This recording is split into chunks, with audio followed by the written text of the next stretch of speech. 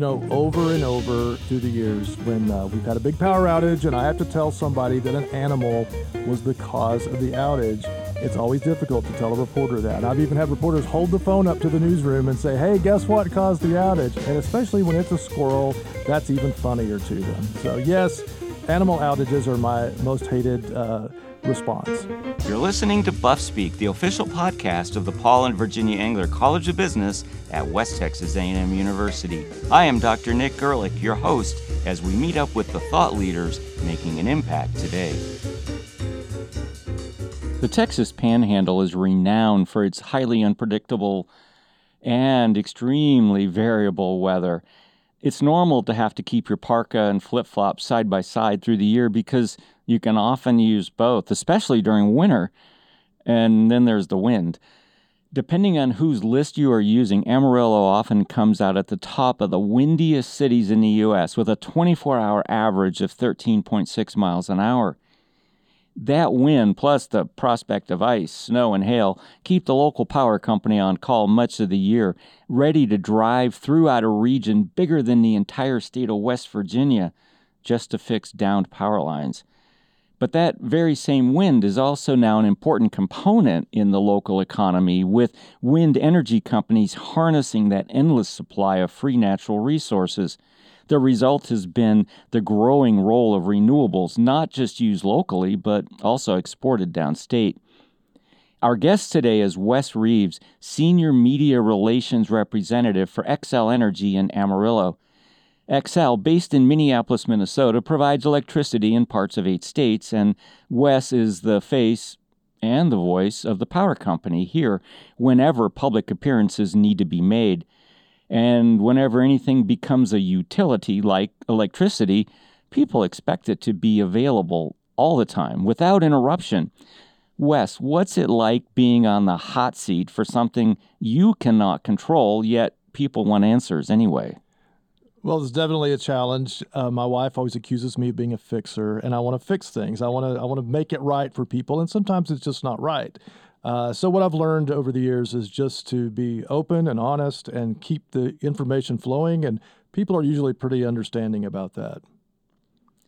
The state of Texas wound up on the national news in February 2021 thanks to an epic cold wave and power outages that affected the vast majority of the state. And while it was ridiculously cold here, we escaped the brunt of the power problems thanks to the fact that we are not on the ERCOT grid. ERCOT, or Electric Reliability Council of Texas, covers about 90% of Texans, and as we all know now, was far from reliable. How is it that the Amarillo area is not on ERCOT, and why did we not suffer the same fate as the rest of the state?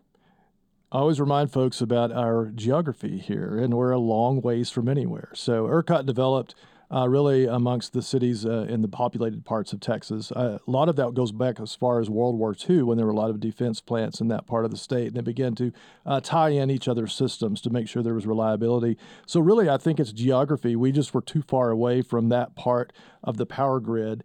We were sort of our own island here for many years in the Panhandle and South Plains, and so we began to connect more toward the east with our neighbors in Oklahoma, a little bit up north.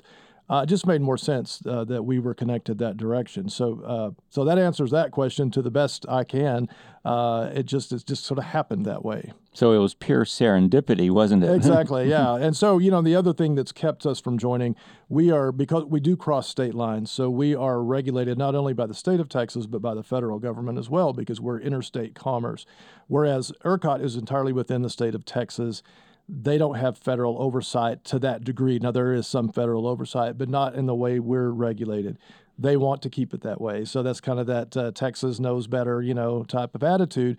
However, for us, it's been not an issue at all. It's actually been a benefit for us to be connected across state lines and, of course, have that federal oversight. It has not been an issue for us.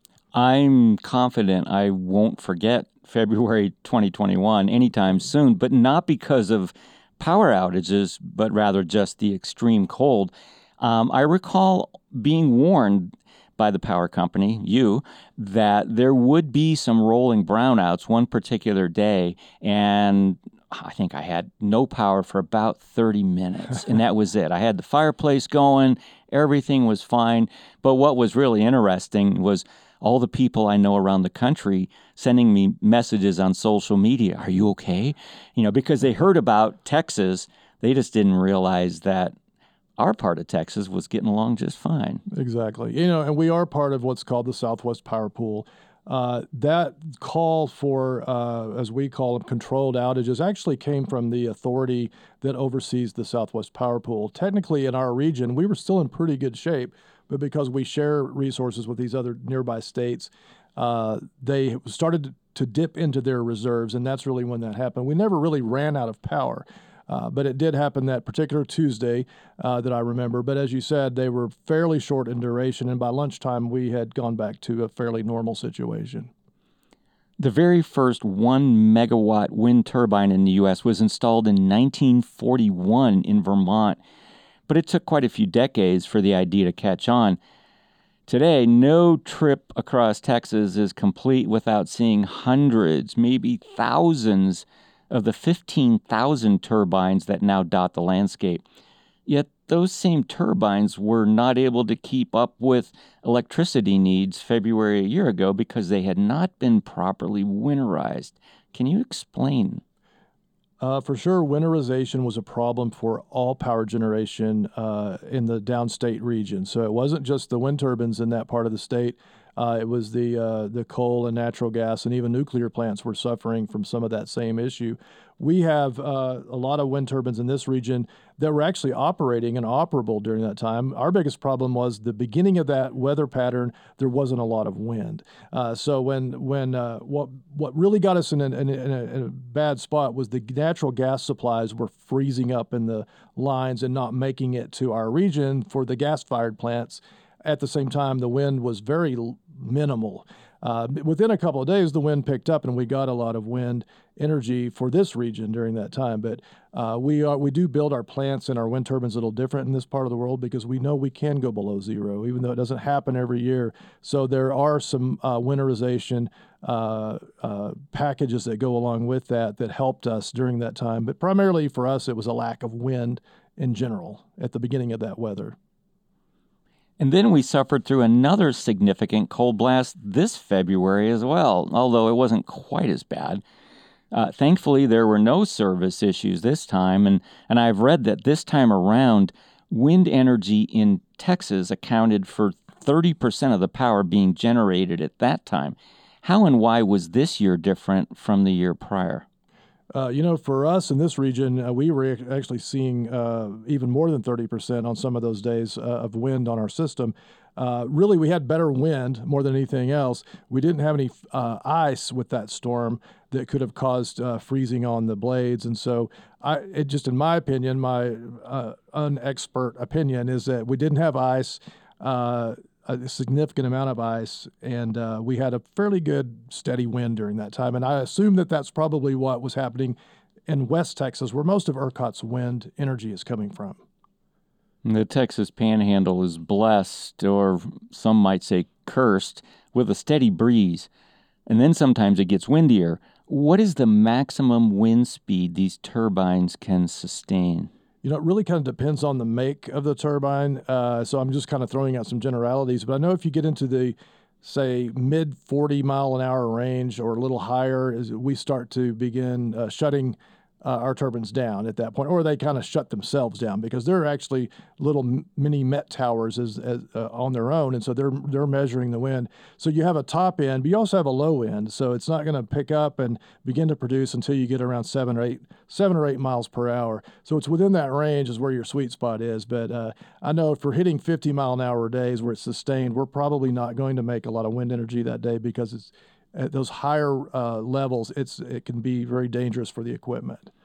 So the kinds of winds that we have experienced in spring of 2022, a lot of those were beyond beneficial. Exactly. Now, we would get some, say, on those really windy days, it would pick up pretty good that morning, and by the afternoon, it would be better to turn the turbines off. So we were getting some good production, but we couldn't take full advantage of that. It is now possible to drive I-40 across the Texas Panhandle and rarely be out of sight of a blinking red light at night. We have wind farms flanking both sides of Amarillo, with the Wildorado Wind Ranch west of town boasting 70 Siemens turbines rated at 2.3 megawatts apiece. What are Xcel's goals for renewables in this area, and what percentage of our electricity needs can you produce in the Panhandle strictly from wind? Well, if we're looking ahead in the greater good and the bigger picture, we're really looking at reducing carbon emissions. So that's the ultimate goal. Renewables, of course, being one of the main ways you get there, but there are other ways to be carbon free as well. So we're looking for this region and all of Xcel Energy to reducing our carbon emissions by 80% by 2030. By 2050, we have a vision that we would produce what's considered to be carbon-free electricity. So that's kind of a sort of an answer to your question. We don't know exactly how many more renewables we'll need. We just know we'll probably need more to get there. To put it in some perspective, we're now about roughly 40% carbon-free generation for this region, for Texas and New Mexico, in a year. So that's looking over 12 months. Of that, 30-something% obviously is wind, because we don't have a lot of solar on our system at this point. So it's hard to say, can you get to 100% just with renewables? You could, in theory, if you have storage systems. And we don't really have storage systems out there now. Now, they are available, but you have to have something that the customers can afford. And so we have to kind of hit that magic spot, sweet spot of affordability before we'll start seeing large batteries put onto the system. And you mentioned solar. Is solar going to play an increasing role out here? Because I couldn't tell you the last time I saw a solar farm anywhere near. There's beginning to be a lot of interest in solar in Texas. Now, the solar we have coming onto our system is usually coming out of New Mexico. They were a little bit ahead of the game there. They had some incentives that you don't have available in Texas.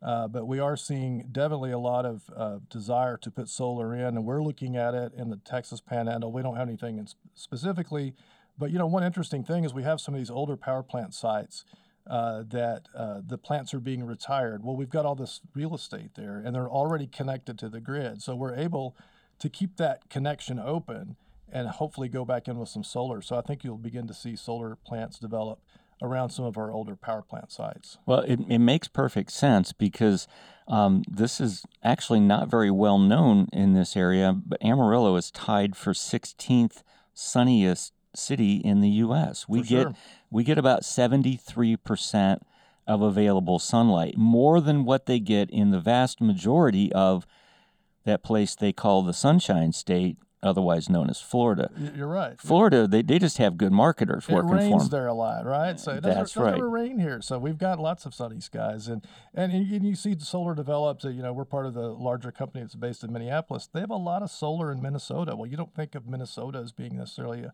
overly sunny place, but they're able to make it work. So there's a lot of availability, a lot of potential for solar in this region. How does solar stand up to our hailstorms? I have not seen it be a problem, just anecdotally. I mean, there are some solar panels here. I think the manufacturers understand where they're going to be putting these facilities are out in the middle of nowhere sometimes, and exposed to all kinds of elements. Definitely, I'm sure there have been panels that have cracked by hail, but when you think about it, even at our homes here, I mean, when's the last time you had a window broken in your house from hail?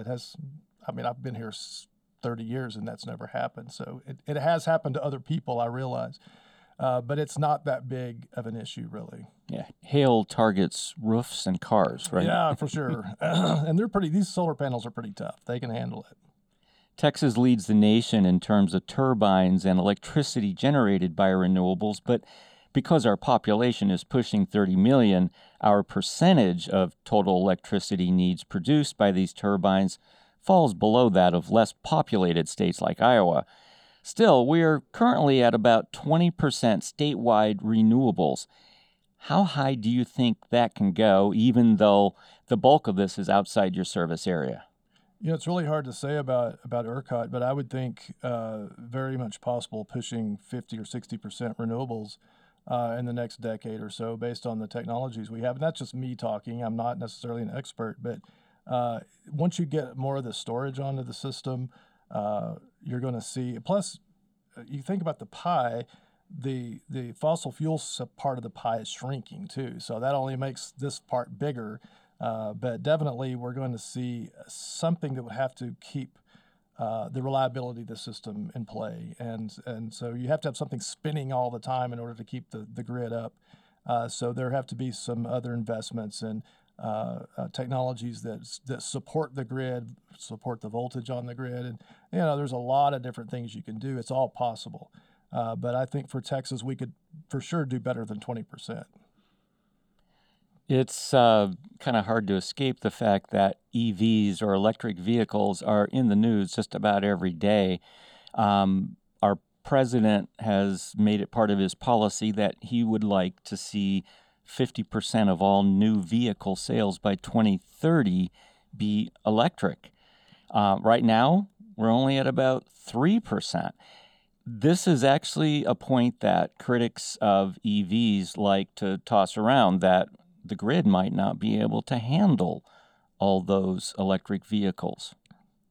Well, and if you plugged everything in tomorrow, if everybody had to switch to an electric vehicle tomorrow, that might be true. But when you think about how these things develop, we've got time and we've got the ability to phase in the infrastructure needed as people adopt EVs. And so Xcel Energy has a vision outside of our carbon vision. We're looking at having at least 30% of the vehicles within our 8-state footprint be electric by 2030. So that's 8 years away. So that definitely there is some ability. Our experts know we can get there, or we wouldn't be making visionary claims like that. So it's definitely going to happen. We can phase this in, and the power companies will play a big role in this. The infrastructure primarily is just how do you plug in at your house. So in New Mexico currently, we are offering some incentives and some programs and some special rates to put in home charging at your house. We're not able to do that in Texas yet, but the short answer to that is we will be able to do it. It's not all going to happen at one time. We can work these things in as we continue, and we're always rebuilding the system every year, basically. So it's not a static thing. It doesn't always stay the same. Naturally, there are people opposed to wind energy. They cite things like birds killed by the rotating turbine blades, and this amounts to about 234,000 bird deaths each year. But they overlook the fact that cats kill 2.4 billion birds alone each year, and many more simply fly into my living room window. I've heard that too. And then there are others who simply just don't like the look of the turbines, calling them a blight upon our landscape. How do you speak to such opposition? Well, you said it the best there when you consider the fact that house cats eat more birds than wind turbines do. There's always when you hear criticisms of something, you got to understand people are just looking at one little sliver of the truth. If you look at the big picture, that's not that big of a deal. And not to say we want birds to fly into the turbines, but I've been around a lot of wind turbines and I've never seen a bird fly into a wind turbine. I've never seen dead birds on the ground. These things just probably happen from time to time. But, I think the hardest part to deal with is when people just say they're ugly and they don't like them. So, and, I can understand that. I'm a preservationist. I'm a historical kind of guy. I like to look out over the landscape and see that it looks the way it did when I was a kid. And that's hard for people sometimes when they see that change. But I always try to at least bridge over to the idea, if you see a row of wind turbines, there's some farmer or rancher that's doing better than he or she was 10 years ago because they have royalties coming in from these turbines. So it's just a matter of getting used to something. I don't think people like the way pump jacks looked when they first went into the landscape as well. Things change and times change. And so it's not as if everywhere you look, there's going to be wind turbines. It's just there again. It's just people are looking kind of with blinders on, I think. I've read that landowners can earn as much as $6,000 a year for each turbine on their land. There is some really big money flowing into this for sure. We've got some farmers down in Hale County near Plainview that asked for it. They spent 10 years trying to get wind development onto their land. And even those, they were in a pool, so even folks that didn't get a turbine on their land are actually getting a cut of it. So there's a lot of different ways this happens. It's like royalties for oil and gas. It's a great resource for dry land farming. If you think about, we can't irrigate like we used to. There's got to be something else filling in that value gap, and renewable energy definitely can play that role. Another criticism is what happens to the old blades, which generally are built for 20 to 25 years of active service. Now, Wes, I'm sure you've seen that big pile of old blades near Vega, Texas, right along I-40. These often wind up in our landfills, and while no one ever said that wind energy was perfect, it's visible artifacts like this that engender public outcry. Contrary to popular belief, they actually can be recycled, but at least for now, it's not economical. If wind farm operators continue to replace their blades every 20 to 25 years, it means that by 2050, which seems to get tossed around also a lot as a benchmark year, there will be 2.2 million tons of them in our landfills nationwide. But for the sake of comparison, the U.S. landfilled 27 million tons of plastic in 2018 alone. How do you combat misinformation, or at best incomplete information? I think you did it the best. I mean, and going back to the bird kills and things like that, you can take a number and it sounds like, whoa, that's crazy. But when you consider it in the greater, the truth that's greater than just that little sliver of information, you realize it's all relative. And there are new recycling techniques for these blades. I guess it's a testament to how they build these blades, because they have to be so strong. It's not that they're non-recyclable. It just takes a lot more effort to break them up. But I always remind people, hey, we're Americans. We figure things out. So it's not as if those are going to be just sitting in the landfill forever. We'll probably find a way to make use of them. But in the meantime, the benefit from what we're getting from wind energy so outweighs any of this impact that we're talking about. Everything has to have a trade-off, and we're talking about the benefits that far outweigh a few turbine blades sitting by the side of the road until we figure out what to do with them. So what does all this mean for coal and natural gas, or as I saw someone on social media refer to it today, fossil gas? So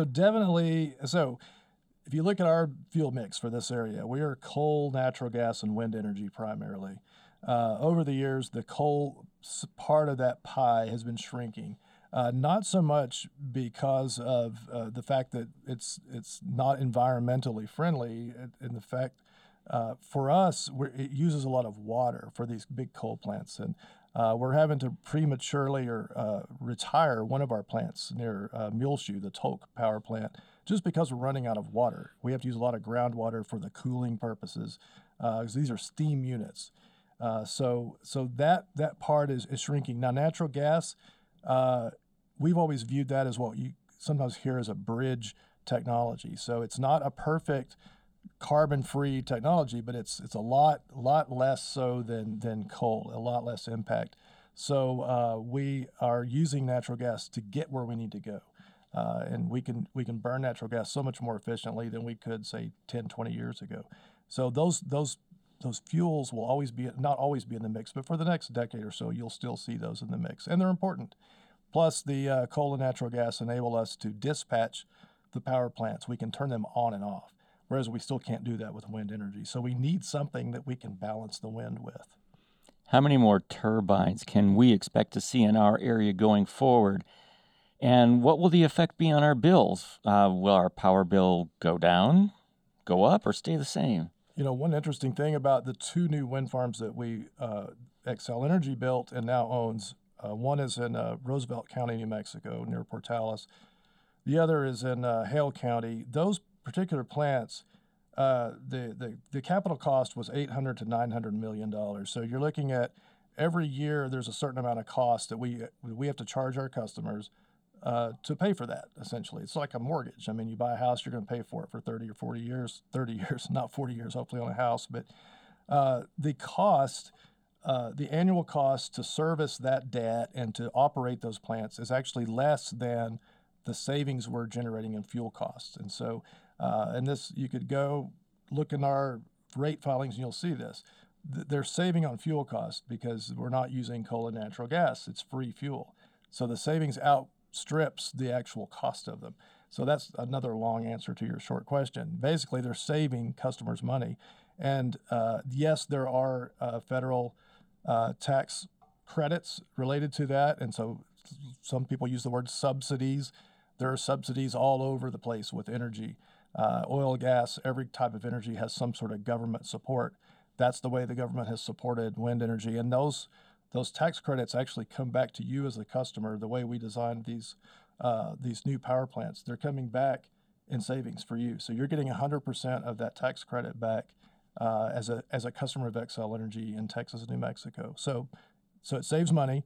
Now I forgot what the rest of the question was because I went off on saving money. So I was just wondering how many we could expect to see. I think it's hard to say. I know we're always looking for good deals, and we're always telling people we're going to do something that's reasonable. We're not going to just go out there and do it for the sake of doing it. It has to be reliable. It has to be affordable. It has to fill a gap or a niche that we need to have filled. And as we move toward that 2030 date, and we know we're wanting to hit that 80% carbon free, we will definitely see more renewables, whether it's wind and or solar. After the break, we'll take a look at one of Wes's fave subjects, Amarillo history.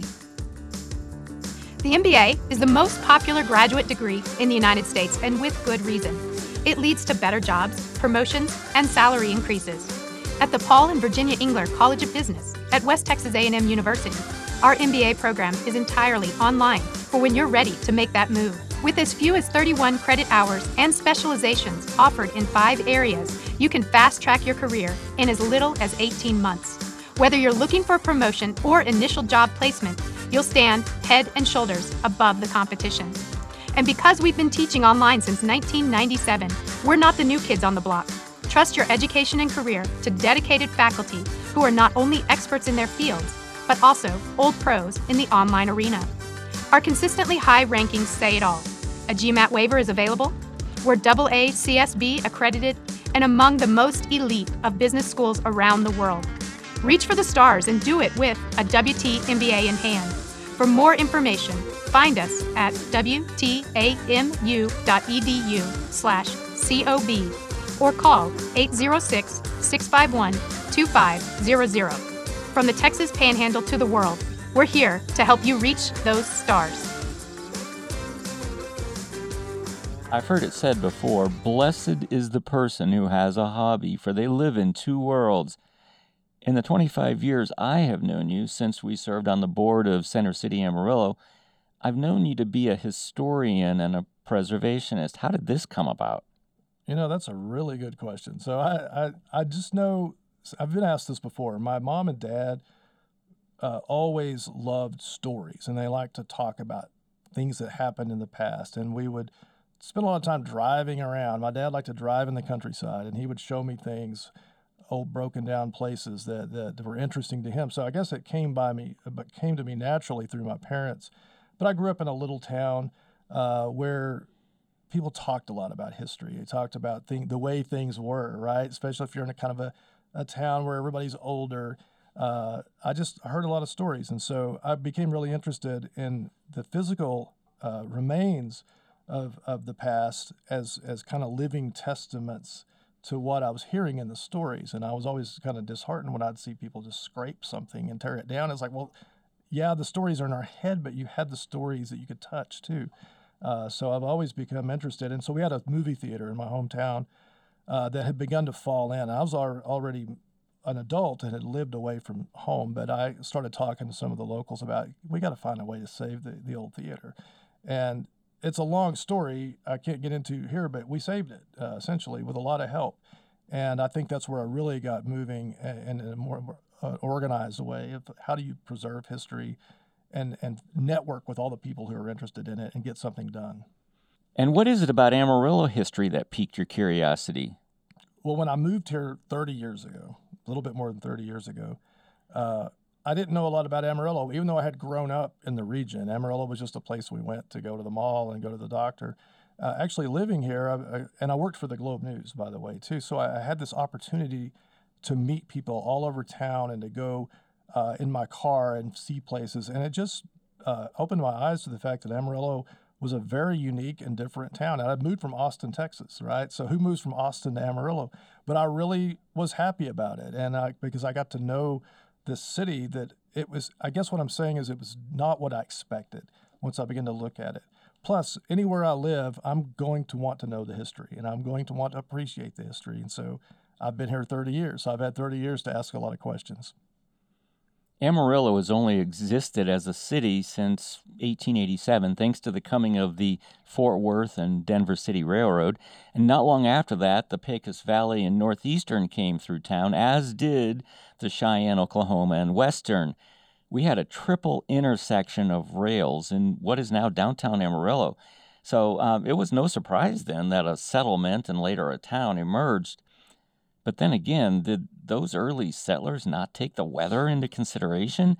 This is a rough place to be able to hang onto your hat. I still laugh about the immigrant trains. I guess that's what they called them. They would bring folks from the upper Midwest down the Santa Fe Railroad. A lot of these folks English was not their first language. So I always wonder if they were just giving them bad translations or what. They told them that, and sometimes the weather is great here, and just like I think yesterday was beautiful. So we've learned how to kind of we've developed this amnesia, as a culture here. It's like, well, we won't remember that. We won't remember Saturday or Friday, which were so bad here. So I just think it's, let's put it this way. The pretty days are just so beautiful that they're worth it, is the way I look at it. I have read that the original name of Amarillo was Ragtown. How did this happen? And then what's the story behind the current name Amarillo? Well, as I understand, Ragtown came from a tent city that sprang up as the railroad was being built through here. So basically, the area around Wild Horse Lake was a camp for the railroad construction workers, and I guess they named it Ragtown because all it was tents. So, but Amarillo, you'll read a lot of different things. Where did Amarillo come from? Obviously, it's the Spanish word for yellow. Some people say, well, everything's just kind of yellow around here, especially in the wintertime. There is an Amarillo Creek.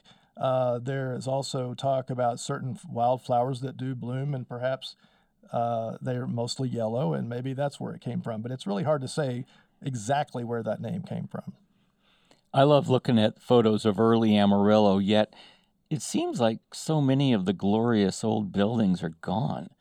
While we have a few stately survivors from the past, like the Barfield, the Fisk, the Santa Fe, and Amarillo buildings, along with the Herring Hotel, it seems like we've done a better job at tearing down rather than preserving. Why is this so?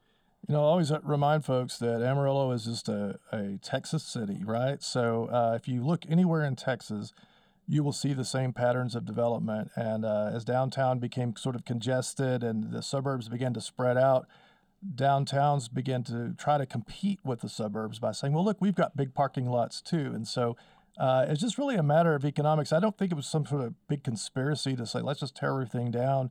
It just sort of happened that way. And we've never had the appreciation we need, perhaps, for these older structures. Now, I think that's changing, and it's getting better. In the 30 years I've lived here, there is definitely more of a feeling of let's try to preserve something, even though we still tear stuff down a lot. But, now it's stuff that was built 50 years ago that a lot of people don't see as interesting, and I do. Mid-century modern buildings that are going under the wrecking ball now. So it's just a matter, I think, of appreciating and understanding the past and the context in which those buildings were built. It costs a lot of money to renovate a historic building, but is it more expensive than building a new one, or do we just not like to look at abandoned old buildings? I think it seems to be more expensive. I think when you really look at it, it's much easier to redevelop, say, a downtown when you have existing buildings. If you notice, as things have begun to turn around, the first development happened in existing buildings. There's only been a few new buildings built downtown since you and I were working on this 25 years ago. Most of the development's been in existing buildings. It's just a little more complicated going about doing it. But you can ask any of the folks who have built new buildings, and you're building into what I call a brownfield. It's something's been there before. You don't know what's underneath the ground. If you're trying to build a new building, you might have to scoop all the dirt out and fill in some old ancient basement that's there. So you've got to be very careful about trying to build new. Not that it's not possible, but it's just so much easier to take an existing building. They were built to last a lot longer than they have. Well, you can see that today with the Barfield. Exactly. That was a gutted out hulk of a building for pretty much my first 30 years here, and now it's a shiny new posh hotel. And when you see what they had when they stripped it down to the bare walls, it looked brand new. So basically, you've got a brand new construction hiding underneath all of these older buildings. You just got to tear away what has been destroyed by the elements or vandals and rebuild it. I know it's easier said than done, but it's very much possible. We've seen it done all over the country. What are your thoughts on the current push to revitalize downtown Amarillo? There are naysayers, to be sure, people who like their suburban existence and can't be bothered with driving 10 minutes to the historic part of town. I really see it as a matter of survival, though. You look at any city, we're competing with other cities. We're competing for workers. The workforce of the future starts with younger people. So you've got to have something for younger people. And I say younger, we're talking about anywhere from 20 to 40 in that range. Younger than me, actually. Nearly everybody's younger than me now, but it's just so important to have the draw. And we've done this with the baseball stadium and the various things there. I just was in Austin this weekend, and so it's full of young people, and it's almost too full of young people. It's too full of people in general. But we need to be able to take some of that excitement that we're seeing in other cities and bring it into our downtowns and our older neighborhoods. And that's what these folks are looking for. What should we be doing next? Is there hope for the Herring? I love that building. I've been able to wander through it, at least 4 times and go on extended photographic missions. I've seen pretty much every square inch of that place. And what about other historic buildings? Do you think people also might like to live downtown someday? We're seeing that already. The building I used to work in is called now the First Bank Southwest Tower. Actually has condo units there. You can actually live in that building now. So that's the tallest building in Amarillo, and it's not the oldest one. There are some housing opportunities downtown. What we really need to see moving forward, though, is affordable, accessible type row houses or something like that for a lot of the young folks to come into. Amarillo has a housing shortage right now, so I can't say this enough. We have a lot of developers. Let's all look downtown. We've developed all around the fringes of town. There is so much available land and opportunity downtown, and there are definitely people who would want to live there if it didn't cost too much.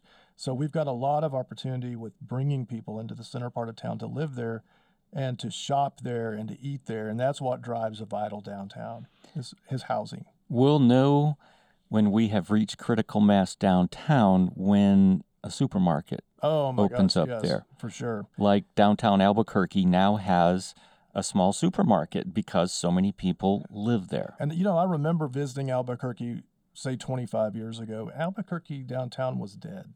And it's a bigger city than Amarillo, but they have done a great job, and we can be just like that. It may take us a little bit longer. I think we're well on the way, but there's a lot of chicken and egg situations, because if you put a grocery store in now, that would definitely help draw people, but the grocery store itself probably wouldn't make it. So we got to kind of just do this a little bit at a time. Your new corporate headquarters are right across the street from Hodgetown, home to the Amarillo Sod Poodles. What role does minor league baseball play in the downtown revitalization?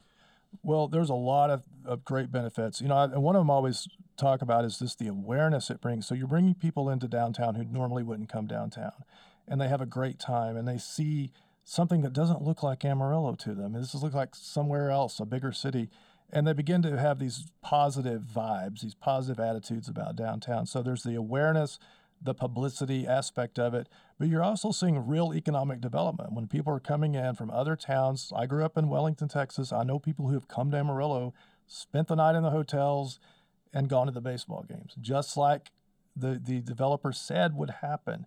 And that's why we had these hotel taxes dedicated toward the development of the ballpark, which, by the way, never raised anybody's property taxes. It's all being paid for by people coming in from the outside, and all of us who are buying tickets and whatnot. But it's just, there's so many benefits, I can't even list them all here. It's been a fantastic development for Amarillo. And it's a lot of fun to go to because it's a hitter's park. Yeah. If the wind is blowing like it normally does, you're going to see people popping that ball over the wall quite a few times. We like to hang out on the $5 berm seats out there. I don't know if that's what they're called or not, but the lawn. The lawn, yeah. It's just a ton of fun, and I usually go with people who have kids, and you can just let them run out there. It's just something we've needed for so long. I will agree with you. It is a ton of fun to go to the game there because there's not a bad seat or standing location in the whole place. And even if you don't like baseball, you're going to have fun. Yeah. For sure. And every once in a while, you'll see somebody hit one out of the park, like last week when, with a little bit of wind assistance, it went 584 feet. Yeah, if you hang out on that street, which I believe is Johnson, or I believe it's Johnson Street, you might be able to get you a ball. In the 1950s, Amarillo began its inexorable growth toward the south and west, right into the prevailing wind. Some have said that towns tend to develop in that general direction. Anyway, it started with Sunset Center, the first enclosed mall in the city, followed by Western Plaza and then Westgate Mall. Today, nearly all commerce is conducted far from downtown. Is there any hope for regaining some of that business downtown, or will it just be a mix of hotels, restaurants, and bars in the future? There again, I think if we can go back to housing, if you have people living there, there's going to be a certain amount of needs they're going to have in that area. And then you look at the neighborhoods around downtown. So I live on South Harrison Street, just south of downtown. And I would definitely go to stores if they were there because they'd be closer to me. So I think it's a matter of just rethinking a lot of that. But plus, then in the middle of all this, you have the retail apocalypse, so you begin to wonder if the mall or any of these places are really going to make it. But I think that they're definitely, with these younger generations, there's a desire for locally grown, locally produced, small mom and pop type businesses. And I think that's where downtown could really play a role if we don't tear everything down. So I always tell people, leave the buildings. We can develop these into smaller shops. So we've got to be very careful that we don't overprice or outprice the folks that would come in and do this. Because right now the retail footage, the square footage, what little we have downtown is quite expensive. So we need to be very careful of that. Are you able to walk to work? I can. Yeah, I don't, but I have done it. It's about a 15-minute walk. I need to get my bike out. That's what I need to do. But I'm pretty close, really. How would you describe the current ethos of downtown Amarillo, and what makes you and others and people like me want to go there when we could more easily just go to a chain restaurant along the main arterials? I think it's a feeling like you belong somewhere. So if I'm going to, I don't want to trash any of the chain restaurants, Olive Garden, whatever, but you're going to have the same experience there as you would in Plano or somewhere else. It's all the same. If you want to feel like you belong, this is my town. I know these people. I'm going to meet people I know. That's when you want to go downtown or go to 6th Street. I always leave 6th Street out, but there are a ton of fun down there, the coffee shops and restaurants. You just go to places where there's locally owned businesses, and that's where you're going to find them as downtown and along in San Jacinto. When we come back, we'll broaden our scope and look at the entire Texas Panhandle. There's a reason why our programs are rated so highly by independent reviewers. We are committed to continuously improving what we do. Whether it is in the classroom or online, the Paul and Virginia Angler College of Business strives to stay ahead of the curve, not behind it. Join us in the classroom or online and see the difference. We're WCSB accredited and among the most elite business schools around the world. Reach for the stars and do it with a WT Business degree in hand. For more info, find us online at wtamu.edu/COB or call 806-651-2525. From the Texas Panhandle to the world, we are here to help you reach for those stars.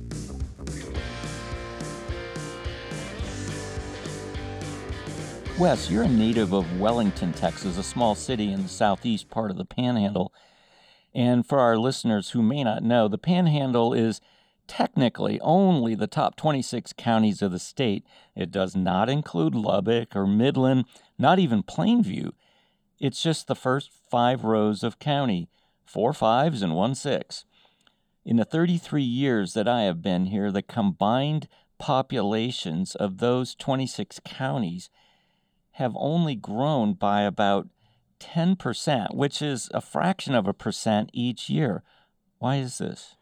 You know, if you look at the rural nature of so many, so just my hometown, for instance, the economies are based on agriculture, primarily ranching and farming, and a lot of headwinds. These towns have faced a lot of headwinds with the global economy, with automation of certain jobs. It doesn't take as many people, so there are some landowners now in my home county that own, control multiple sections of land, and they're sort of like their own little small corporate operation, but they only need so many people. Most of what's done is done through mechanized equipment, so that has reduced the need for a lot of people. But then at the same time, you have younger people wanting something different, and they're exporting their younger population too much. Until these towns can find a way to stem that flow, it's going to be very difficult to get the growth patterns back. Amarillo is one of the few panhandle cities to grow, starting at about 157,000 when I arrived here in 1989 to about 200,000 today. In some regards, it seems like we're just stealing sheep, if you will, gaining residents at the expense of the smaller outlying towns. Nearby Canyon has also grown, albeit very slowly, as have Hereford, Dumas, and Dalhart, but that's it. And yet it seems like our main export, as you mentioned, has become, in addition to the wind, our own talent as people migrate to Dallas, Austin, and other large metro areas. What is your prognosis for the entirety of the Panhandle? Well, I'll kind of start here with Amarillo in that and this is all anecdotal. I don't have any scientific information to back this up. I do sense that a lot of younger people are beginning to take a second look at Amarillo as a place to stay. And I say that just in talking with my own daughter who's been living in Austin. She's so frustrated with Austin. It's such a great place. She said there's so many fun things to do, but she said I can't get there without a hassle. Everything's a hassle. So a lot of younger people are beginning to say, Amarillo's not so bad. We could go anywhere we wanted to. We have friends there, and you can develop your own community here. So I think it's a matter of younger people. I keep pinning all my hopes on young people, right? If they come back and they establish their own communities here, that it's going to definitely help the population of Amarillo, and I think they can help the population of some of the area towns. Now, what they're going to need in some of these smaller places, though, are things like health care, where they don't have to drive 30 miles to get there. So that's a longer term problem. But I think Amarillo is going to have to lead the way in many ways. The little towns are become so dependent upon us, and we have a relationship where we should depend on each other. But I think they're really looking for us to find answers to a lot of this, and that's why we need to, reach out and help these towns with some of the things that we're learning, and maybe we can help them grow their population as well. I grew up in Chicago, so I'm used to major traffic and all the big city problems, and I tell my friends from other parts of the country now that our definition of a traffic jam is whenever you have to sit through the same light twice. Oh, yeah. I go crazy, so for sure. And we see a little bit more of that. But after being in Austin this weekend, Amarillo looked wide open when I came back. So, a few months ago, part of downtown Memphis, Texas, burned. And while the town was already hurting, this was a sucker punch. How does a small town like this try to recover? Do they rebuild or just bulldoze it and leave part of their historic square empty? That hurt really bad because that's where my family kind of originated, is in Memphis, Texas, Hall County, even though I grew up over there in Wellington, which is nearby. So it's really tough to see that and the history just evaporate like that. I think there already was an effort, though. The sad part about those buildings burning, that's where some of the new businesses were. So some of the folks that are trying to rejuvenate the square had actually set up shop there. They have a beautiful courthouse in the middle of that square that has been part of the Texas Historical Commission courthouse restoration program for a number of years. They haven't raised all the money for it, but it is actually in the running for a restoration. So, I'm always trying to be the optimist. When I saw that fire, I thought, you know what, maybe this will get people behind getting that courthouse restored. But you have to have that anchor, that same with Canyon, Texas. The courthouse is beautiful on the outside, but we need to get it restored on the inside. But look at what it's done to Canyon. The square is booming. So I think for Memphis, it's an opportunity. Definitely get beyond the sadness. It's definitely an opportunity and they're right on the main highway there. So there's a lot of people coming through there. So I'm really hopeful for them, really. I like how Dumas has managed to thrive amid all of this. In many regards, it's just another small panhandle town, but it gets a lot of pass-through traffic, and there are a lot of itinerant oil patch workers who keep the motels busy. Heck, it's a town of 15,000 that can support its own brewery. What lessons can other panhandle towns learn from Dumas? Definitely take advantage of the traffic that's coming through your town. They have the advantage of that traffic's running right through the middle of town. But Dumas has kept the appearance of their town up too. So when you think about it, you're driving through, it's 287 and 87, right? Or 87 splits, I think there. But it looks good. It looks progressive. It looks like a good place to stop. You have to be aware of image. And we're always telling people this in Amarillo. That's why image is so important. There's a lot of places for people to stop, but I think Dumas has done a great job. They advertise it all along the road. Hey, wait till you get to Dumas and then spend the night with us. I think it's been a matter of cooperation amongst all the players there, but I think they've done a great job. Now, it'd be interesting to see what happens if this I-27 extension goes, what it will do to a place like Dumas. I was just thinking that the other day because they probably would reroute some of that traffic out, but definitely taking advantage of where they are in their geography. Since you grew up here and I did not, I'm just a transplant, your experience trumps mine by a long shot. How do you describe the panhandle spirit, the pluck that kept people going when faced with a dust bowl, relentless wind, and isolation? And can we maybe bottle that and sell it? There's a strange optimism here. I mean, it's like, I don't know, I can't quite describe it. Growing up in a little cotton town like Wellington, it was a kind of a pessimism and optimism all at the same time. You get a good cotton crop growing, and you always kind of thought, well, that might not make it. There might be a hailstorm come along. So people are very realistic here. Maybe that's what it is. But they're always perpetually hoping that next year's weather is going to be good. This year it's terrible, but next year will be good. We've seen it in the past. So I think there's an optimism. I think there's a feeling of freedom still in this part of the world because, my family, those of our families that have been here for multiple generations, they came here looking for something that they couldn't find wherever they were. And I think they instilled that in their descendants and passed that along. So, it's wide open. And I think the openness of the landscape maybe plays on our brains somehow, that our opportunities are wide open. I know Amarillo uses that as their motto, right? It's endless opportunities or something, I can't remember. But I see it that way, just this openness. I've heard it said that all of the Great Plains should be allowed to return to just bison habitat. After all, we're facing a long-term drought. The Ogallala Aquifer is running perilously low, and we continue to try to ranch and farm out here in spite of that serious limitation. To paraphrase an off-cited quote, about the only thing separating us from North Dakota is a barbed wire fence, and just like me, sometimes they let that down. It's a big, wide-open nothing, an area I think that is actually better photographed in black and white. And yet I find it beautiful in its own way, because there can be beauty in simplicity.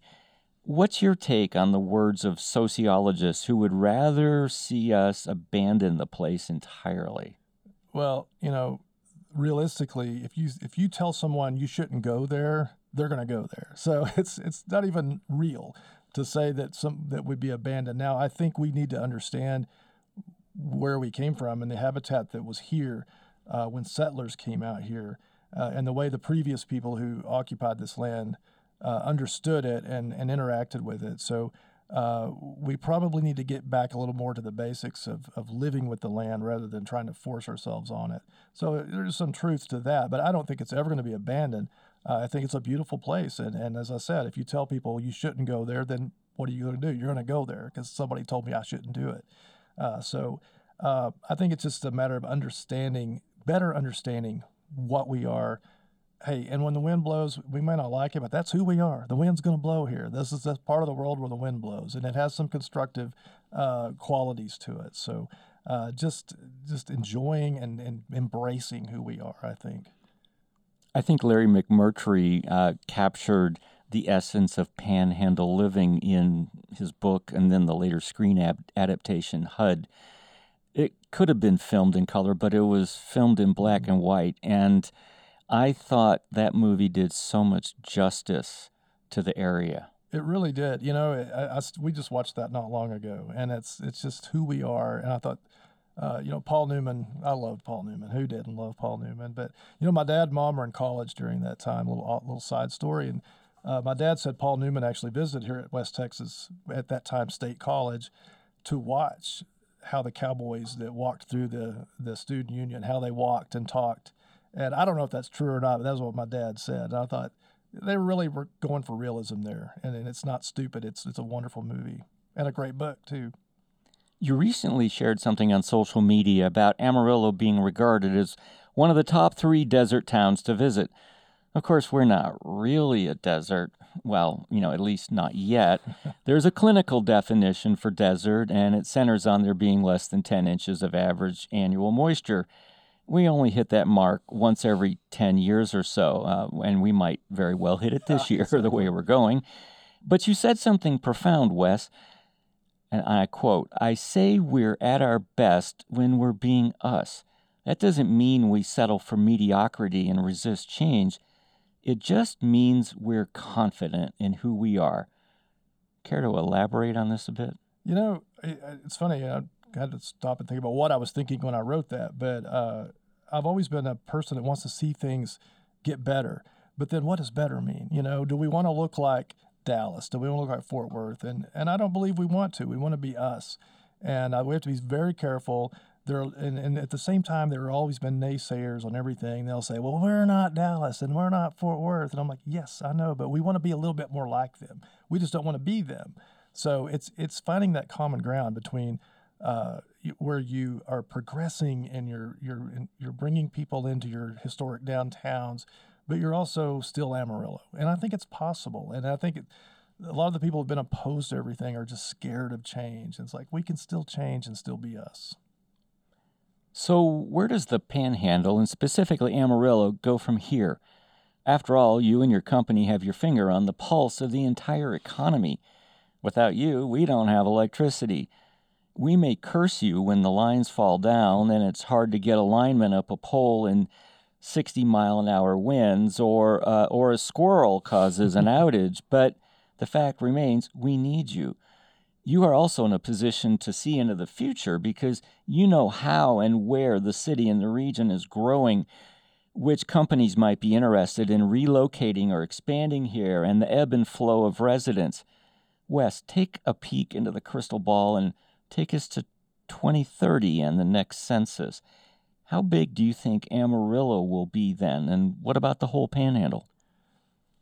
So we're talking about 8 years off, so it's hard to say. We're topping, I think Amarillo topped 200,000 in the last census. If you look at Lubbock's growth has been pretty, I think, bigger. I don't know where they landed now, but they're 260,000 people. We could easily be 250,000 people. But we've got to do a few things. We have to be willing to vote for school bonds. We have to be willing, when there's an issue comes up and said we need to build new schools or we need new facilities, we have to be willing to do that. We have to be willing to vote a few tax increases here and there. I'm not about love taxes more than anybody else. We can't continue to we're not willing to invest You've been listening to Buff Speak from the Paul and Virginia Engler College of Business at West Texas A&M University. Our executive producer is Justin Lovell, and Allison Hunter is our associate producer. Our co-editors are Maverick Evans and Paul Torres. Lindsay Bjork is our director of marketing and outreach initiatives, which includes overseeing Buff Speak.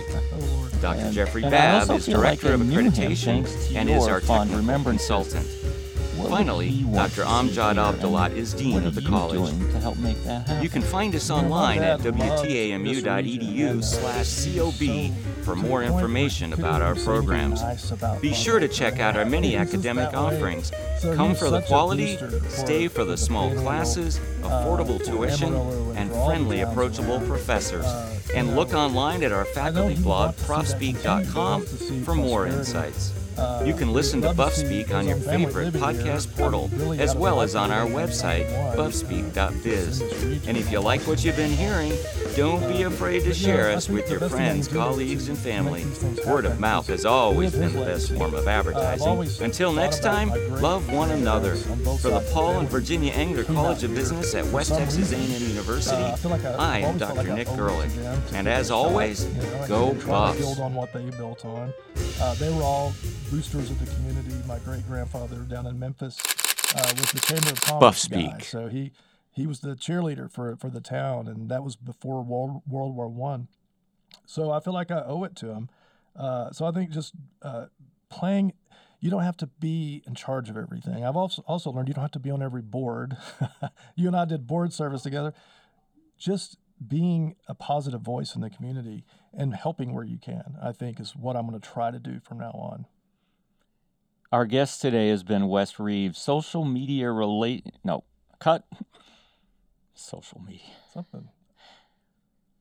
Our guest today has been Wes Reeves, Senior Media Relations Representative at XL Energy Amarillo. Give us your best shot, Wes. Okay, so I have to quote somebody else. Rene Descartes, if I'm saying his name right. If you would be a real seeker after truth, it is necessary that at least once in your life you doubt, as far as possible, all things. And that's something that's meaningful to me. Always question what you see.